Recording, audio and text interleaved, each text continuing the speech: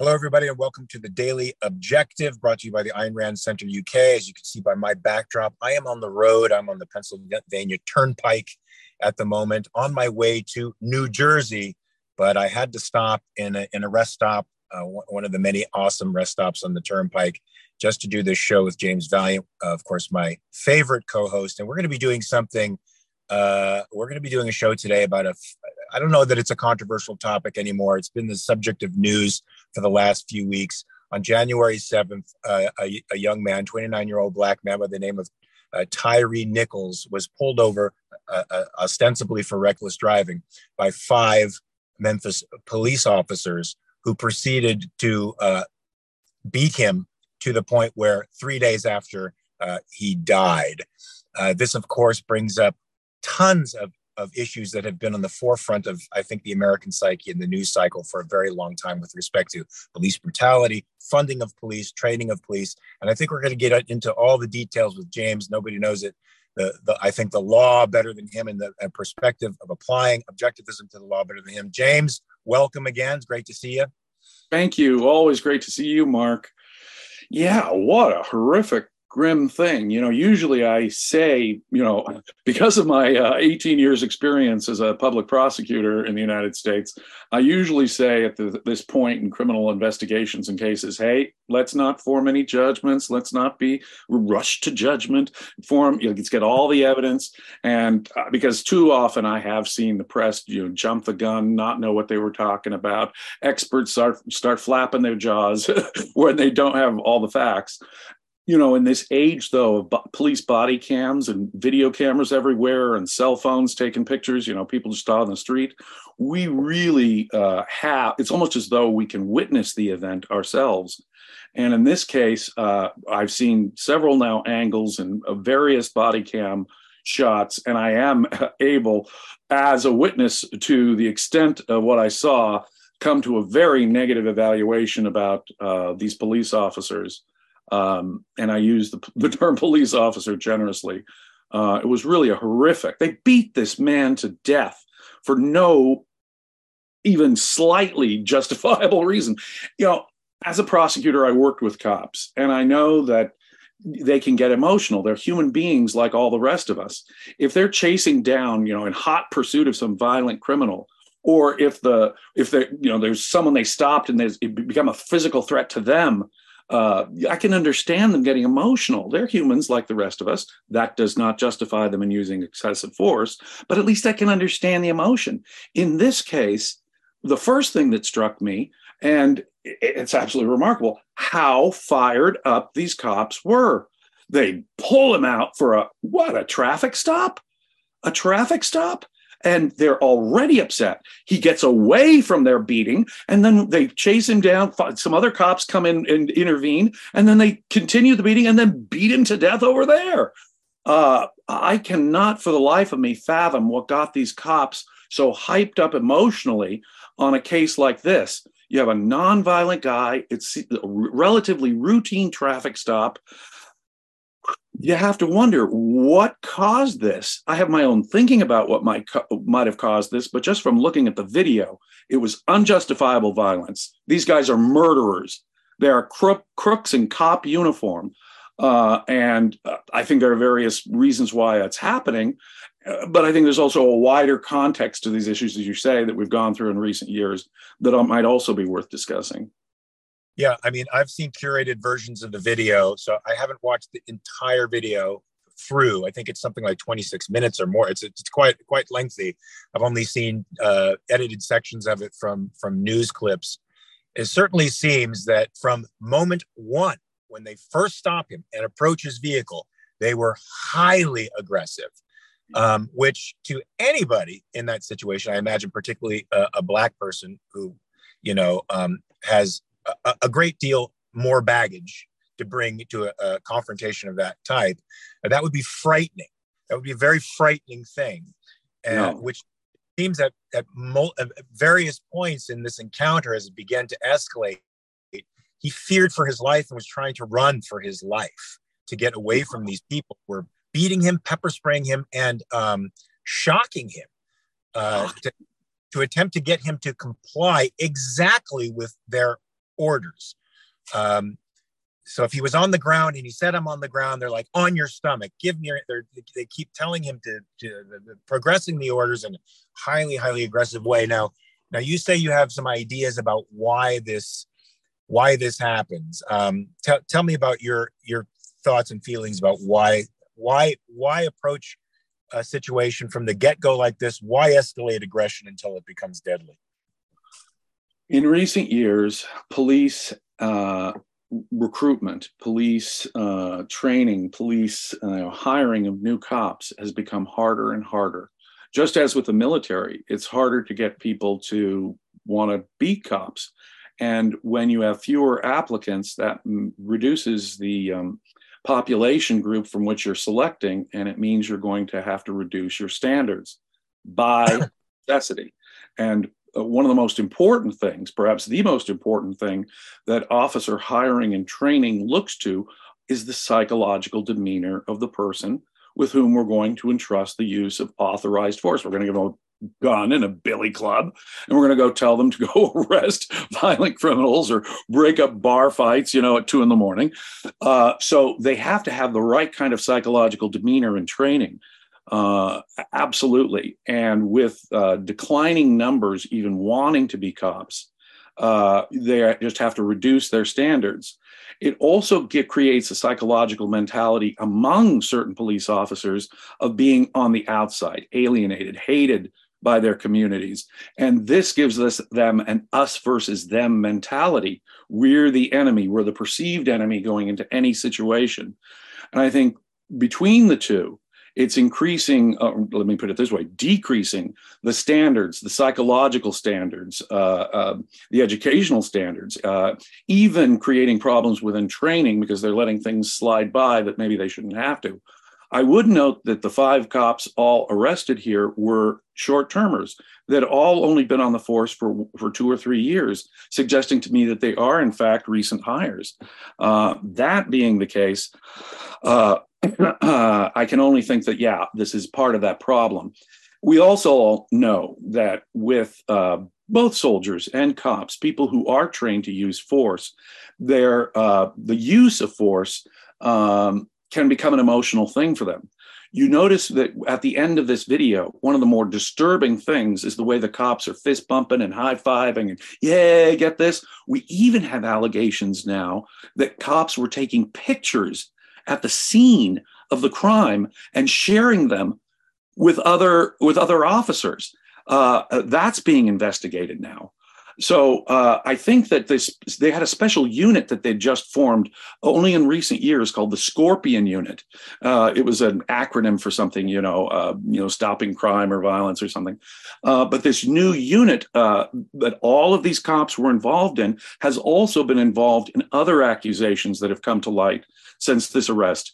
Other people have come forward saying, I was yanked out of my car because, I was just walking away. They wanted to talk to me. It was just a witness. This poor woman was yanked out of the car by one of the same officers recently in a very similar situation. I think there was another allegation of a person stopped for a traffic stop who was also mistreated and beaten, not to death. I mean, here the young man was beaten to death. And as you say, can you imagine being a young African-American male, especially the way we look at cops these days, the way the press has covered cops these days? I think it's important to set a broader context on that broader issue too. The fact is that of the millions of police contacts that occur every year, of the more than 1 million arrests that cops make every year in the United States, there are only about 1,000 or so police-involved shootings. Now think about that. That is a very small number. It also has been declining over the years. Declining. In fact, accusations of excessive force have been declining steeply over the decades. If you are, now let's imagine you're involved in one of those 1,000 officer-involved shootings. How many involved the shooting of an unarmed person? Well, that's only a couple of dozen. And in most of those cases, the cops are found to have acted justifiably, at least. Yeah, it looked like it was a deadly threat. And more than that, your odds, now get this, your odds of being shot as an unarmed person, if you're a black man, are greater to be shot by a black cop than by a white cop. But we haven't, as you said, there's two factors immediately that make us think the situation with cops is looking bleak. One, the pool from which we get to select police is going down because the popularity of the job is going down. People are increasingly viewing cops as not a very positive or good influence on society, and so they have to choose from a worse and worse sort of group of folks. There's a culture also of us versus them where they feel very separated from them, and of course, an us versus them mentality is a conflict forward type of mentality. You also have the news highlighting every single, particularly racially charged incident that happens between cops and civilians. So especially a black person being pulled over by a cop is going to have the sensationalized news in his mind and in his psyche informing him. So we have a situation that seems uniquely qualified for brutality. One of the things I wanted to say, though, because I didn't hear this amongst the conditions, is more and more laws are being passed that give police officers greater latitude with respect to the kinds of force that they can use against people. Now, we're pushing back against that now, but lots of libertarian types, people who like liberty, like objectivists, even some folks on the right who are a little more free state libertarian oriented, oftentimes equate the way in which we're going as into a police state. Does that kind of scenario, that kind of socio-political situation, prime the pump, so to speak, for those types of aggressive authoritarian types to occupy the role as opposed to somebody who's actually a protector or a night watchman? Exactly. Philosophically, from an objectivist standpoint, we've seen distressingly the rise of tribalism. We've seen the reigniting of racist tribalism, unfortunately, on both the right and the left, frankly.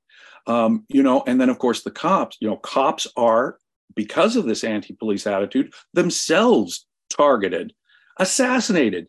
Innocent young cops just sitting in their police unit, people will come up and assassinate them, shoot them because of this perception. And so long as it is increasingly looked at in this tribalistic way, of course, both sides are going to look, oh, I'm being targeted. No, I'm being targeted. Right. Now, of course, police force is an inherent problem. We do authorize people to have the morally legitimate use of force.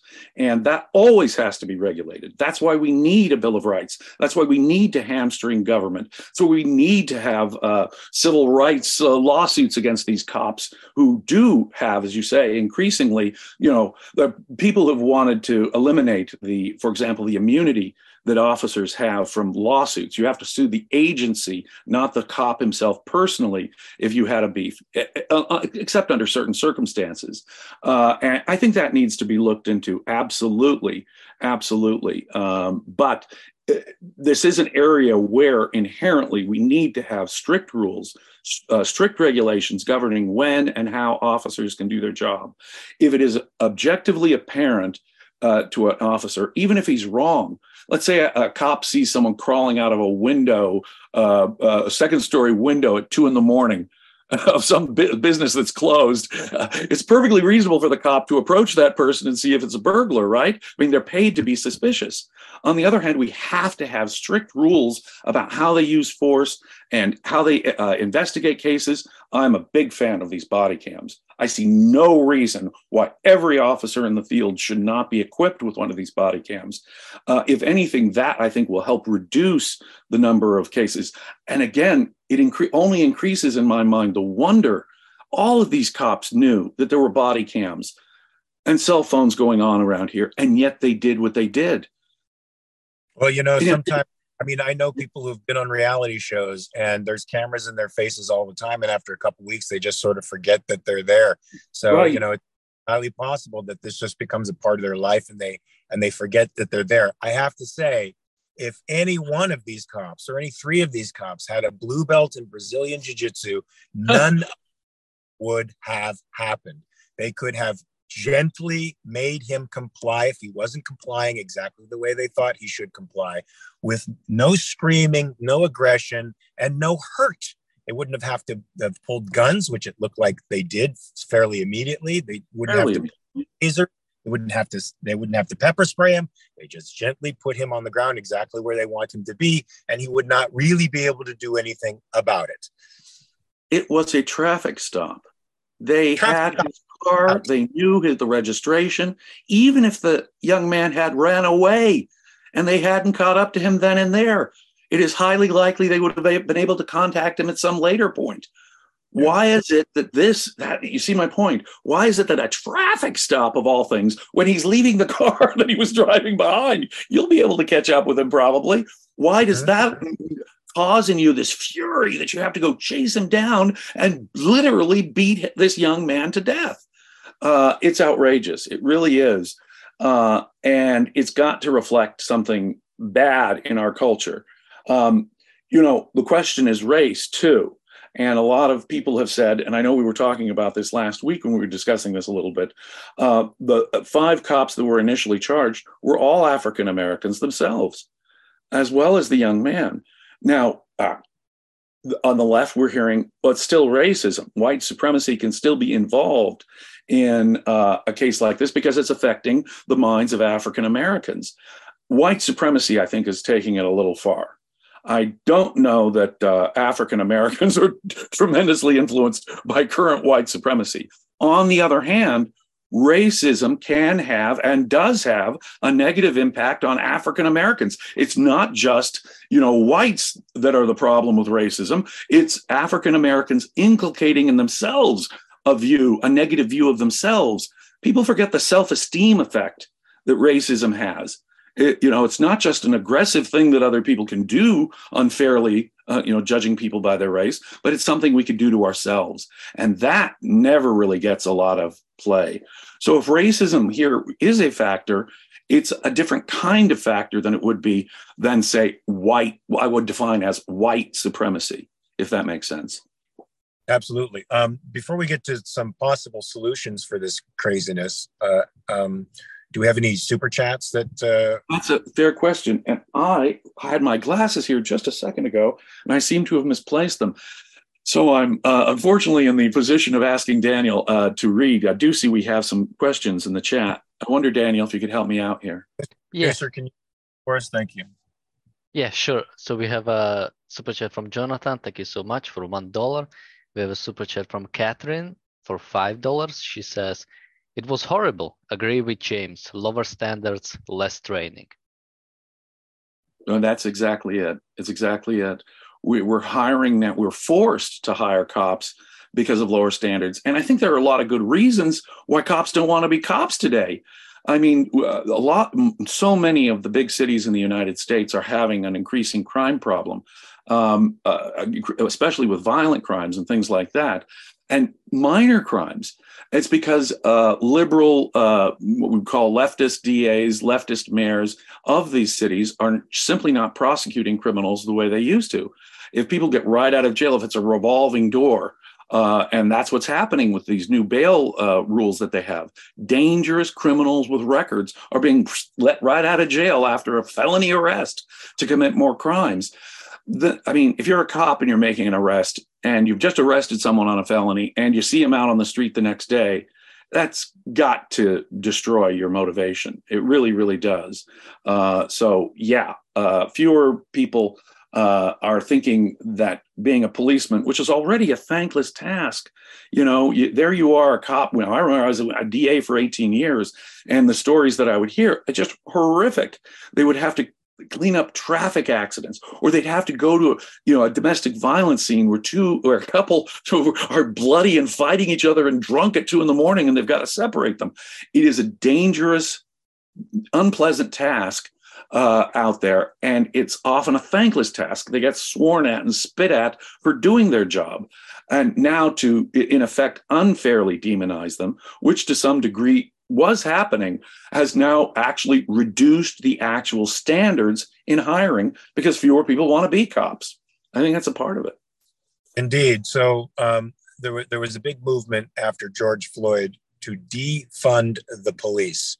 Now, intuitively, that just struck me as wrong, because it seemed to me what the problem was lack of training, which meant that you needed more funding so that these people could not only resolve conflicts effectively, but be trained physically to deal with potential conflict in a non-lethal way. Now, to me, that means this: if you're a beat cop, if you're out there and you're potentially subjecting yourself to violent encounters with people, you, one, have to be in condition, and two, you have to be at least a blue belt in Brazilian Jiu-Jitsu, which would enable you to handle pretty much any one-on-one issue with somebody without having to take your gun out, take your taser out, pepper spray them.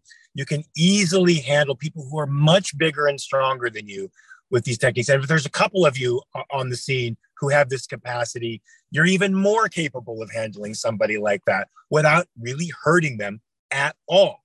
So definitely more funding, definitely training and physical conditioning for the people who are going to be out there. Body cams for everybody. And perhaps there's something to be said for civilian oversight. I think people feel a little uncomfortable that perhaps police commissions are inside, internal affairs bureaus are in other words, police investigating police makes people feel uncomfortable. Maybe they would want somebody who's not so quote unquote interested and would have a little bit more philosophical and emotional detachment from the idea to oversee some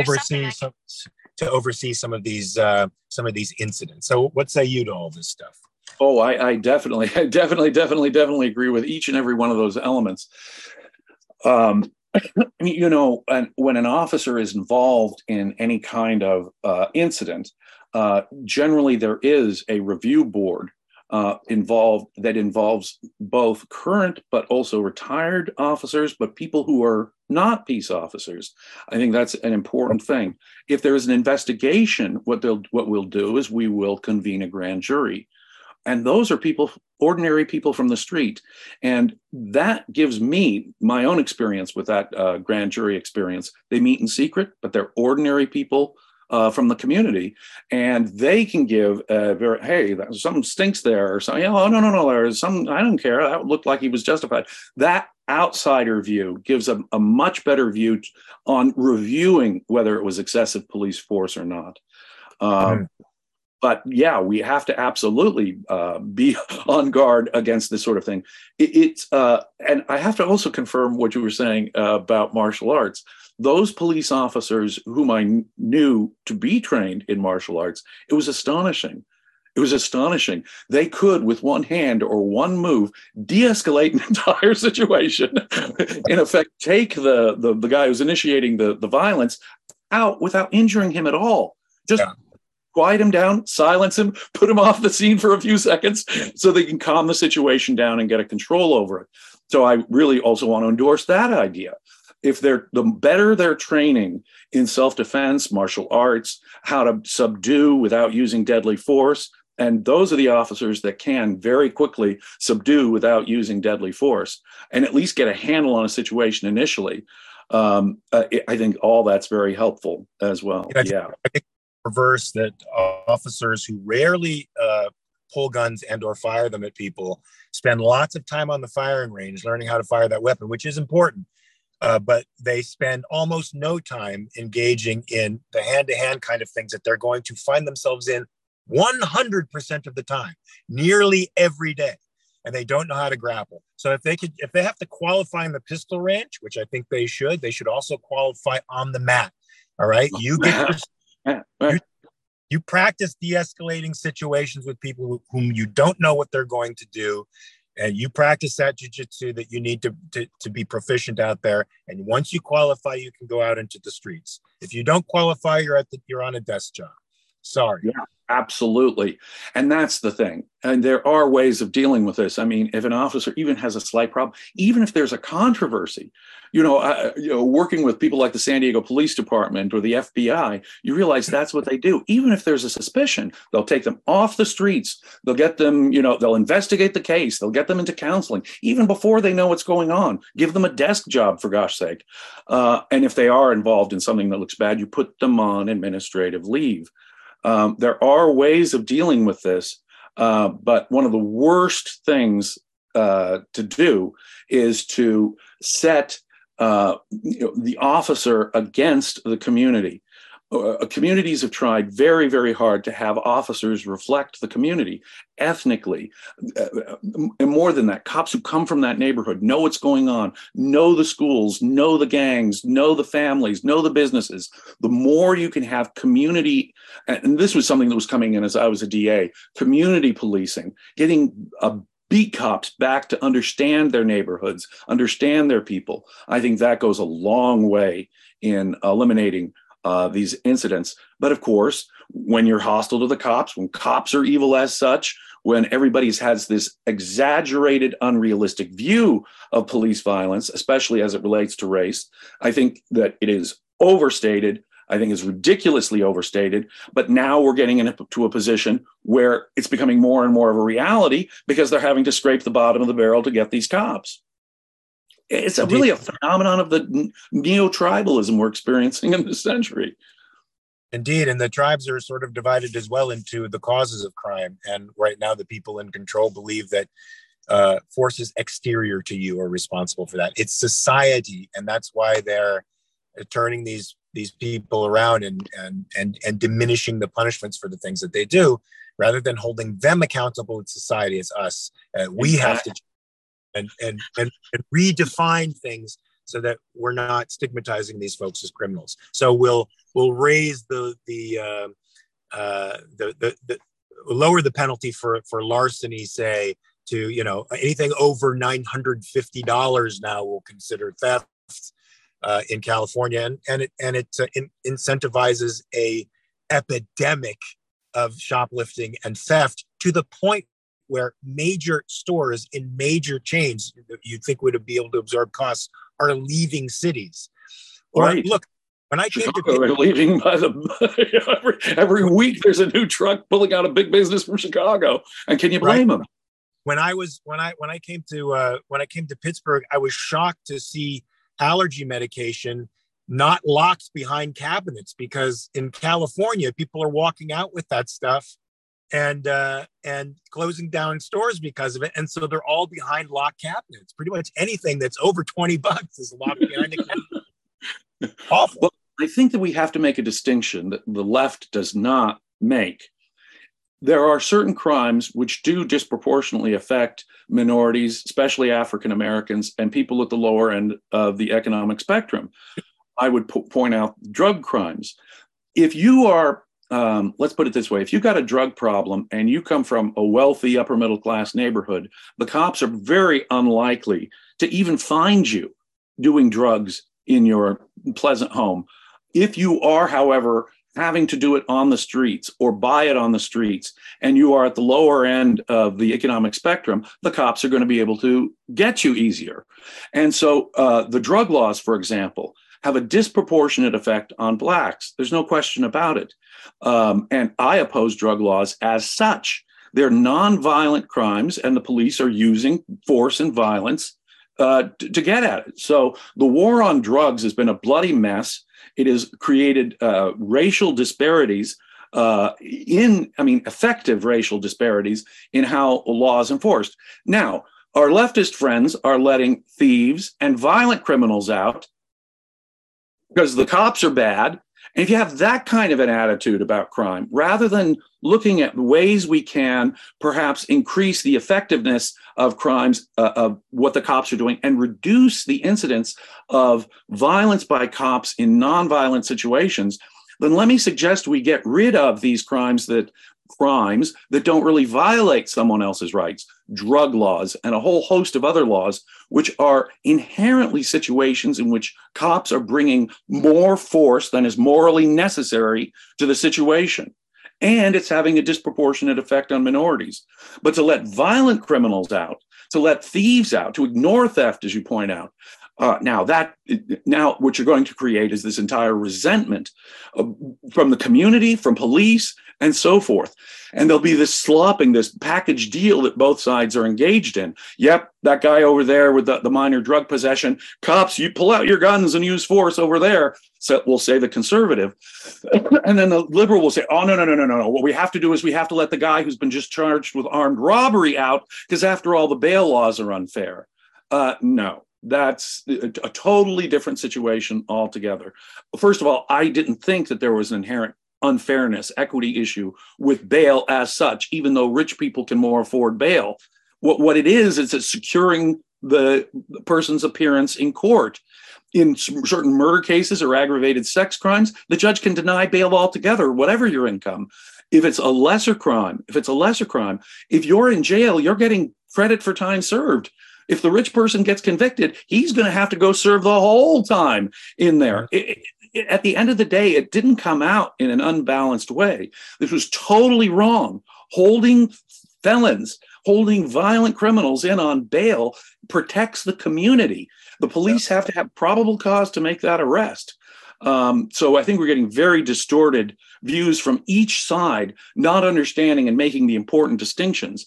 If the criminal is not really violating anyone else's rights, the cop is the initiator of the violence as such. But we can't use that as an excuse to let violent criminals go, which seems to be what's going on.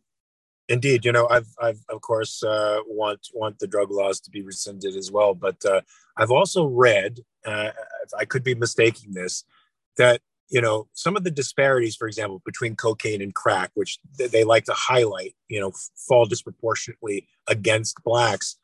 Some of those sentencing disparities were encouraged by Black communities, because their neighborhoods were being rotted out by drugs and associated violence. And they wanted these penalties to be hard because they wanted these drug dealers and these violent offenders out of their communities.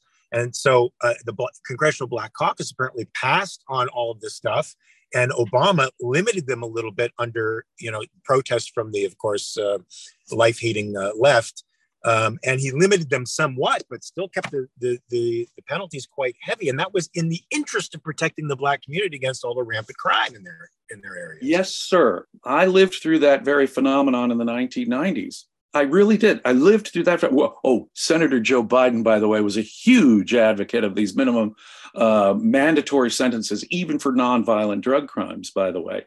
But in California, for example, if you were caught with a whole bunch of methamphetamine, we could give you a misdemeanor. We could give you a lower sentence. You didn't have to go to prison, even if you got convicted on a felony. If, however, it was cocaine, especially crack cocaine, prison mandatory, unreducible felony. What? How does that possibly make any sense? It's just arbitrary. It's arbitrary and it's unjust. And you are absolutely right. At the time, there were leftist Democrats, people from the minority community who said, yes, we have to zero in on crack. Now, I think there was an exaggeration about crack babies, and that was well exposed at the time. But at the time, when we increased sentences on violent criminals and repeat offenders, that had a good salutary effect in reducing crime. Throughout the 90s and the early 21st century, it was reducing crime significantly. The bad part of it was that they had mandatory minimums on nonviolent, simple drug possession type cases. And we had to wait for Donald Trump, of all people, to start getting reform against these mandatory minimum sentences that were, again, disproportionately affecting Blacks. We had this insane world in which we were treating nonviolent drug criminals really horrifically, as if they were violent criminals. And that had a very unfair negative impact. But again, a package deal, we want to get rid of all mandatory minimum sentences, whether it's a violent criminal or a drug criminal. And again, that makes no sense to me. Daniel, do we have more activity going on in the chat? Yeah, we have a super chat from Robert. Thank you for $5. He says, are cops out of control? Obviously, some cops are. Far from majority, but there is no doubt there's an ongoing training and supervision issue here. Then we have a super chat from Jonathan. Thank you so much. A super chat from Ashley for $2. She says, why they have to 5-on-1? Sounds like frat boy tax. Yeah, it's definitely a glaring example of bad training. Yeah. Bad training, insecure cops, on when they don't need to. As Tyree said during the assault, he's like, you guys are doing a bit much, aren't you? Understatement of the year, but it was an accurate, observation. These guys were just piling on him, and it was crazy. I'd be freaked out too. I'd want to run. Yeah, of course. I mean, he's only yards from his mom, and he's calling out for mom. I mean, this kid, he didn't have a record of violence. He didn't have a felony record. It was just a traffic stop. My God, he must have been terrified. I can't, and how horrific! Beaten to death. He dies a couple days later in a hospital.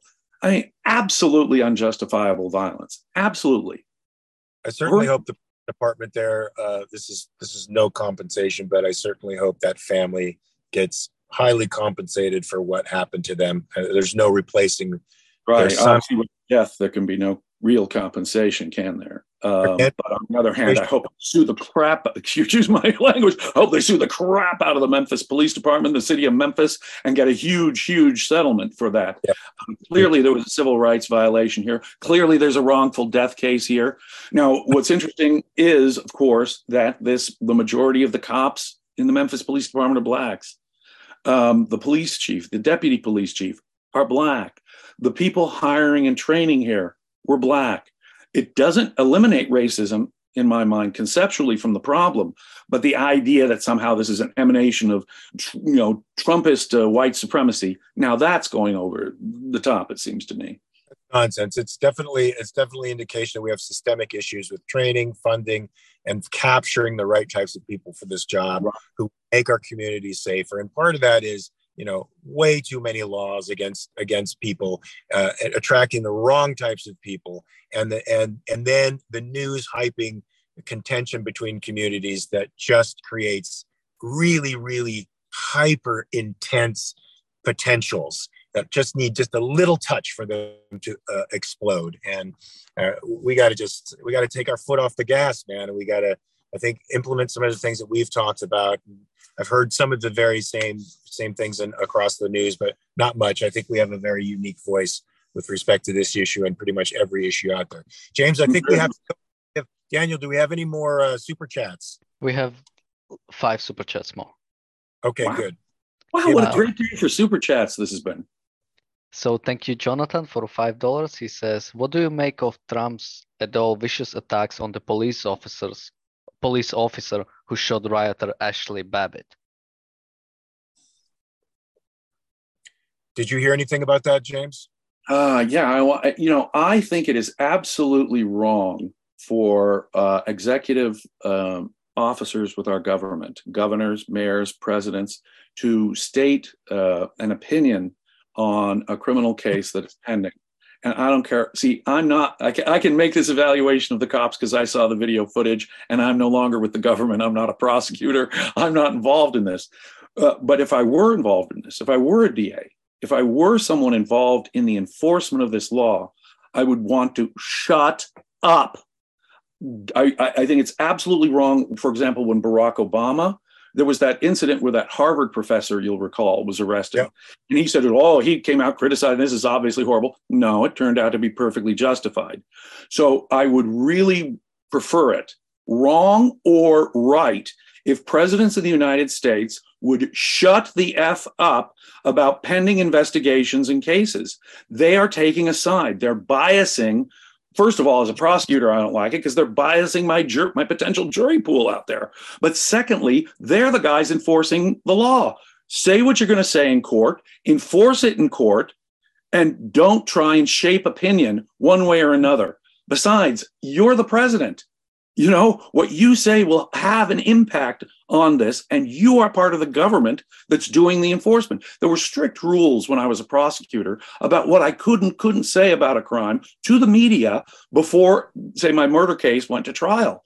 I couldn't announce, for example, if there was a confession. I couldn't tell the press about this the cops could sometimes do this. They couldn't tell the press about his prior record, for example, because we don't know what's going to come in as evidence and what's not. And if I start telling inadmissible evidence, I'm corrupting the jury pool. But even just a public officer with the government expressing an opinion, wrong or right, I think is a bad thing. And I would wish that our presidents, our governors, our mayors would not opine about pending criminal cases and investigations.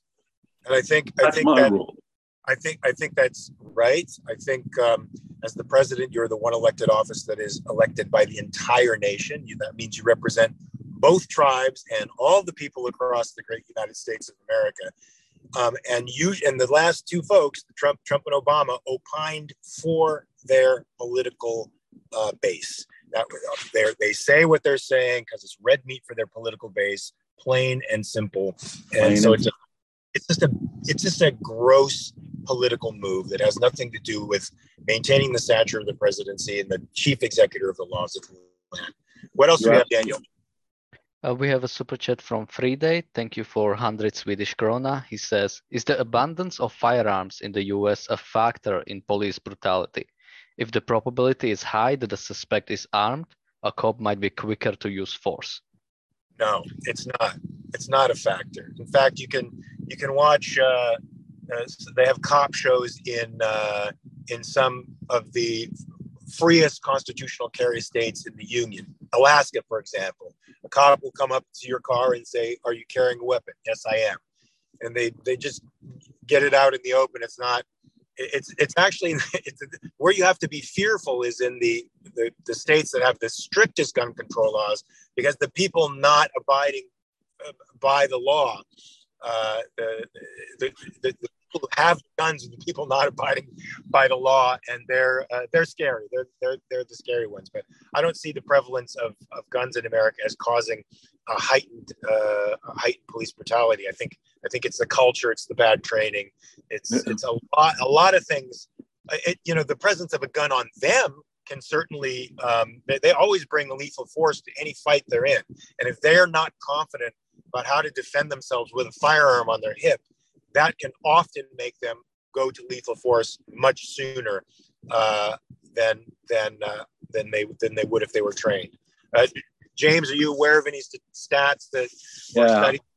I happen to be. As gun ownership and as the number of guns in America increased dramatically in the 1990s and the early 21st century, as violent crime and crime in general and gun crime in general was on a steep decline. So the per capita crime rate and the number of police incidents involving officer-involved shootings were all declining, and declining severely, even as the number of guns in America was increasing dramatically, even as per capita gun ownership was increasing dramatically. So I think currently people are also buying more guns as the crime rate in American cities goes up so disturbingly. But, you don't want to use post hoc, ergo propter hoc fallacy as it's going up, because look at when the crime was going down. Look at when negative police incidents were going down while per capita gun ownership was going up. There is no relationship. And I happen to agree with Mark. I think that if there were fewer gun-free zones, for example, I think if we had armed officers at schools, there'd be fewer, and at least they'd be responded to more quickly if there were security personnel with guns on school campuses. So quite the opposite. I think that the mere existence of a gun, just simply a store owner saying, we're protected by a gun in here, or someone in front of their home, we have a firearm, just the announcement to criminals that we have a gun in here decreases the number of crimes that occur. It doesn't increase them at all. Yeah, not only that, I want to say concealed carry permit holders not only commit crimes exponentially less than the law, but much less even than police officers. So they're the most law-abiding citizens on the planet. Additionally, you get protection from the fact that the concealed carry guy is carrying a gun, because the criminal can see the armed security guy. That guy's a target, but he doesn't know how many other people are armed when there's a concealed carry in effect, or a constitutional carry in effect in that state. In fact, from what I understand, this comes from John Lott, who I think is one of the best scholars in this field, every single one of the districts in Texas that allows their teachers to conceal carry, every single one of them has been unaffected by a mass shooting. Now, a single mass shooting in those districts. There's a reason for that. There's a reason these maniacs actually talk about in their manifestos going to gun-free zones because their intention is to rack up casualties, to get famous, to get clickbait, to get points, to be seen before they either are taken out by cops or take themselves out. So definitely steep gun purchases have gone side by side with steep declines in crime, and we can't ignore that. We just simply can't ignore that. Exactly correct. I endorse everything Mark said there. It's a simple fact. Yeah. What else, Daniel? A super chat from Catherine for $5. Thank you so much. She says, to Mark's point, maybe martial arts should be added to police academy training. Yes. Well, yes, it should. I know they do some forms of self-defense. They do they probably do UARA and arm bars and chokes. I don't know how extensive it is now. I know several police districts are embracing Renner Gracie's Jiu-Jitsu platform, and they are incorporating it and making it mandatory for their beat officers to practice Jiu-Jitsu on a regular basis. I think that's very inspiring, and that model should be picked up by every police force possible. Plus, martial arts, it teaches you a certain type of levelness, and it gives you a certain clarity. And I don't want to use the term humility in the wrong way. I don't like that term so much, but let's say self-perspective that some cops, once they don the uniform, don't seem to have, but they will if they're in there in the dojo with people on a daily basis and getting their heads handed to them a little bit. I know something. There's something too about martial arts training that does get you into your head about calming down, being perceptive, that your attitude is an important part of it. And that, I think, as much as anything, is what these new young cops need. Right?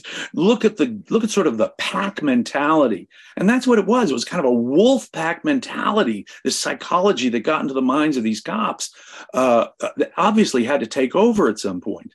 It's a very small man, insecure mentality that thinks I have to scream loud and hit you in the face hard to make you do what I want you to do. You don't have to at all. You just have to know what, and that will speak for itself. But Mark's right. There's a big difference between the training recommended and required from district to district, from local law enforcement agency to local law enforcement agency. It's increasingly being embraced, I know, and I hope it is universally embraced. But there is still a lot of variation from different agency to different agency on the kind of training they get in self-defense, martial arts, jiu-jitsu. Daniel, what else? A super chat from Michael for $10. Thank you so much. He says, I know a lot of cops who are somewhat sociopathic with an inferiority complex. Yeah, that's true. Lots of cops as a DA. I knew lots and lots of cops. Hundreds and hundreds did I meet, and I worked with very closely, both street cops and detectives and FBI agents, all alike. And there is a wide variety. They're human beings just like the rest of us.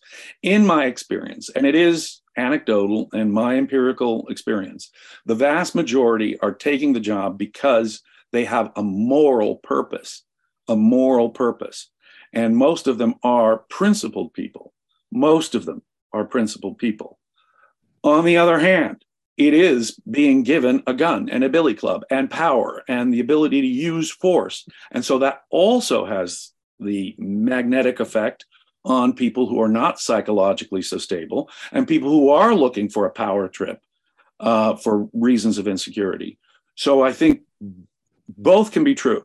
I think that the large majority can be moral, principled people going into it for good reasons, and still you can have a regular segment that are always there of people who make it through. And that's why we need the psychological screening. That's why we need careful hiring practices. That's why we need really good training so we can ferret out these people. But yeah, the promise of a gun and a billy club, certain really bad psychologies are attracted to that as well. So it doesn't surprise me that you'd know a group of them.